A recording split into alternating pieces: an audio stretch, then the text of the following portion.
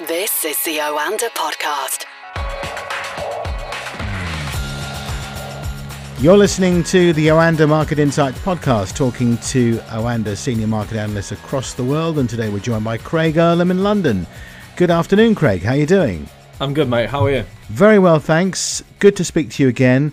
Now, let's talk about the markets before we get on to what's coming up in the week ahead. And, well, reaction mainly to yesterday's losses in New York, which were mainly down to some more disappointing earnings. What happened? Yeah, so earnings season hasn't got off to the start that I think many were hoping for. There's a lot of underlying anxiety in the markets right now as a result of high inflation, interest rate prospects, and that being priced in for rate hikes from the Fed, four from the Bank of England, so on and so forth. And I think that underlying anxiety is having such a negative impact that what we were really hoping for is a blockbuster earnings season, something to get investors excited again, back on board, test these lows, maybe see if any dips start to get bought up. And we haven't really seen it. We started last week with JP Morgan, disappointing numbers, higher wages and compensation and weaker trading. And then we come into this week and we get the same from Goldman Sachs. And so that kind of starts to weigh on sentiment a bit. And then so we're waiting for the big tech earnings, and that really gets into full flow next week. But we had Netflix reporting yesterday after the close, and it was just more disappointment. It was just more disappointment on the subscriber growth. Clearly a lot of competition. There was the weak dollar mentioned. But ultimately what this comes down to is that you've got a lot of these stocks, these kind of stay-at-home stocks that have done really well during the pandemic, that are coming under a lot of pressure now.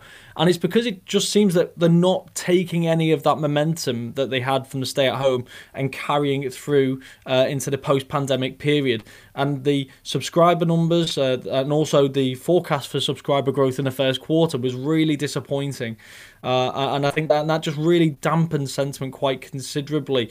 So you're seeing kind of weaker margins on the back of that as well. We're going to have to see these companies who are going to have to come out of the pandemic and show that they're still relevant, and not just relevant. Obviously, Netflix is very relevant, but some of the other names are going to find life a lot harder. But also show that they can prosper in not necessarily the same way that they did while people were stuck at home, but at least kind of recapture and still do extremely well if they're gonna justify these really high share prices. Netflix fell 20% after their results, taking them back to the kind of pre-pandemic highs that they were trading at, just for a sign of just how disappointed people were in these subscriber figures.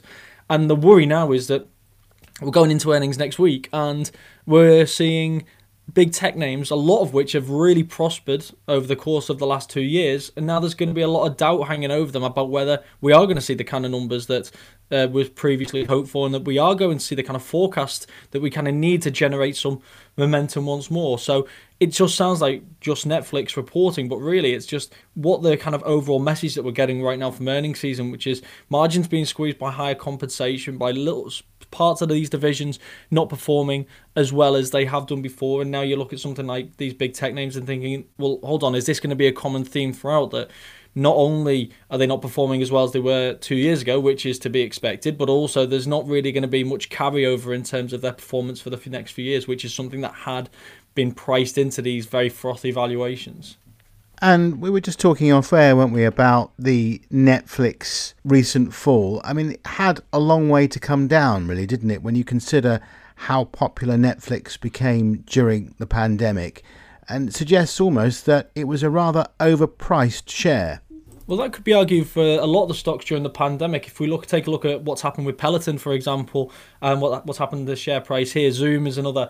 A lot of these companies thrived during the pandemic because people were forced to stay at home and utilize their products. People needed to exercise, so they bought a Peloton bike. People were forced to have meetings still, so use Zoom, and also they had very little to do with their time because they couldn't leave the house. So you would sit down and watch Netflix. And obviously, some of these brands and some of these stocks are going to be a lot stickier than others. But the problem is when you when you're then allowed to leave the house, then these brands, these companies need to work a lot harder to retain you and also to attract new people. How do you convince people to pay a gym membership and also for a Peloton bike? It's going to be really difficult for these companies, and that's what we're seeing evidence of now. So you've got Netflix, which is more than 40% off its highs, and some of these other stocks are doing much worse than that again. So it's going to be an interesting period, and over the course of the next week or two, when we start to hear from a lot more of these big tech names, we're going to see who are the companies going to be that have not just benefited from the stay-at-home trade and people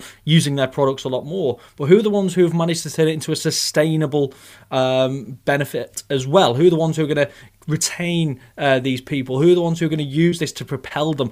That's going to be the question that I think we're going to get answered a lot more now over the course of the next couple of weeks. Meanwhile, Craig, Bitcoin has dipped below the $40,000 mark amid a wider tech sell-off, which you've obviously mentioned already with Netflix and so on, and predictions of a looming interest rate hike, which is a bit of a blow, isn't it, to investors' hopes that it could act as a hedge against inflation. It is, but it's not really something I've ever really got behind. There's a lot of people who want to believe that Bitcoin is an inflation hedge. It's a safe haven. It's gold 2.0. It's a deflation hedge. All of these things that people have tried to claim it is in the past. And I've always said it doesn't need to be any of those things. It can be its own thing. It can establish itself in its own way.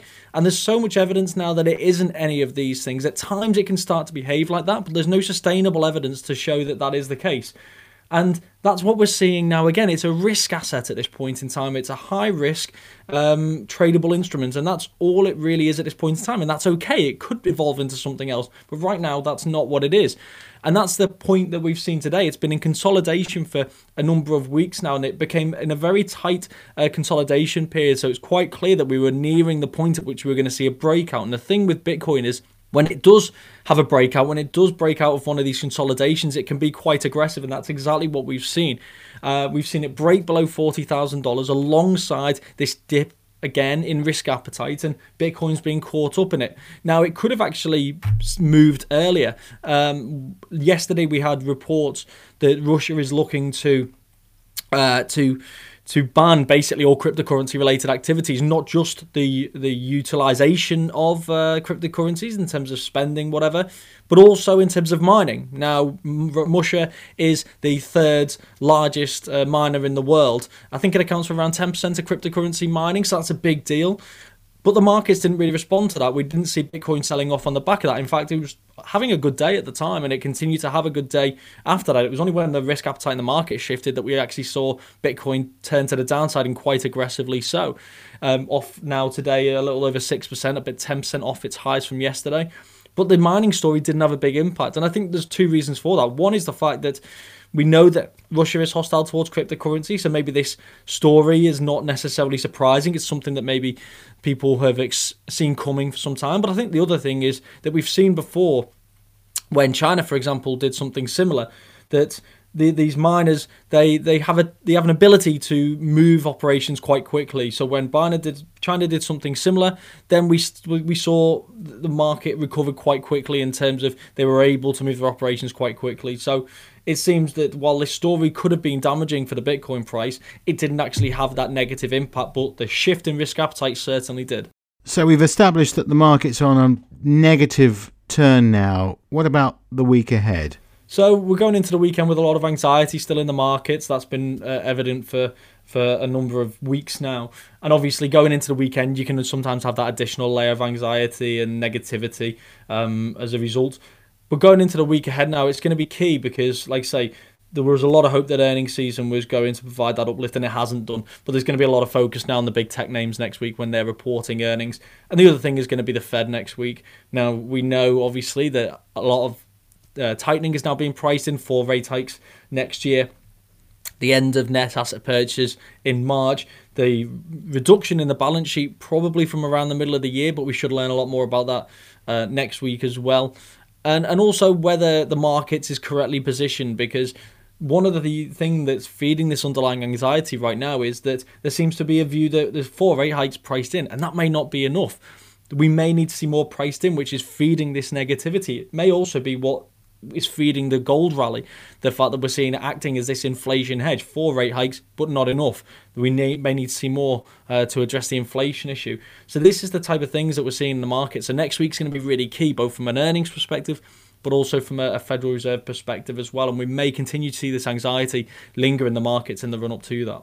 And let's not forget global events as well. We have a political crisis here in the UK, but more importantly, the situation in the Ukraine between Russia and the US and, of course, the rest of Europe. That could be crucial, and perhaps things are looking a little bit brighter than they were a couple of days ago after recent talks.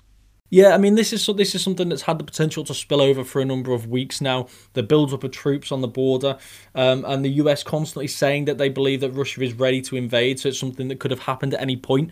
I've always been in the camp that doesn't think it's going to happen, that it's something that's at risk of happening if the wrong things happen, but I don't think any side really wanted this to evolve to that next step. So I think these negotiations are going to continue, and the hope is that a solution is going to be found that stops this taking another negative step. And as you say, it seems that we're getting some language from both sides that suggests we may be slightly heading in the right direction.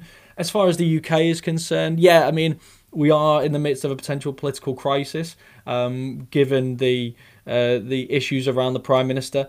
One interesting thing is that it's not having any impact on the markets. The market seems to view this as a non-event, as if to say, and I'm talking about the sterling markets, for example, as if to say that if Boris Johnson goes, it's no big deal, he'll be replaced by someone, and then the policies will continue as is. It won't make any real difference. No need for any volatility in the FX markets. The interesting thing with the Boris situation really is that he seems very confident. I know people are saying that he could be a week away from being out the job. I'm not necessarily sure at this point.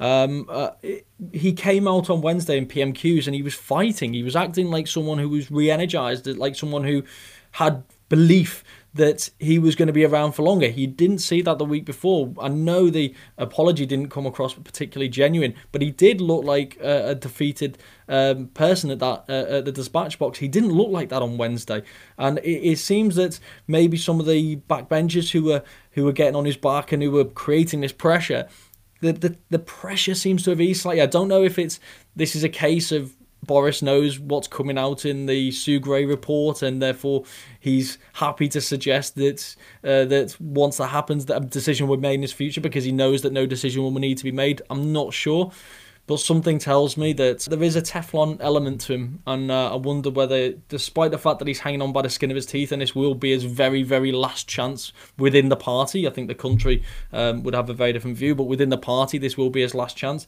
But I have a feeling he's going to hang on in there by the skin of his teeth.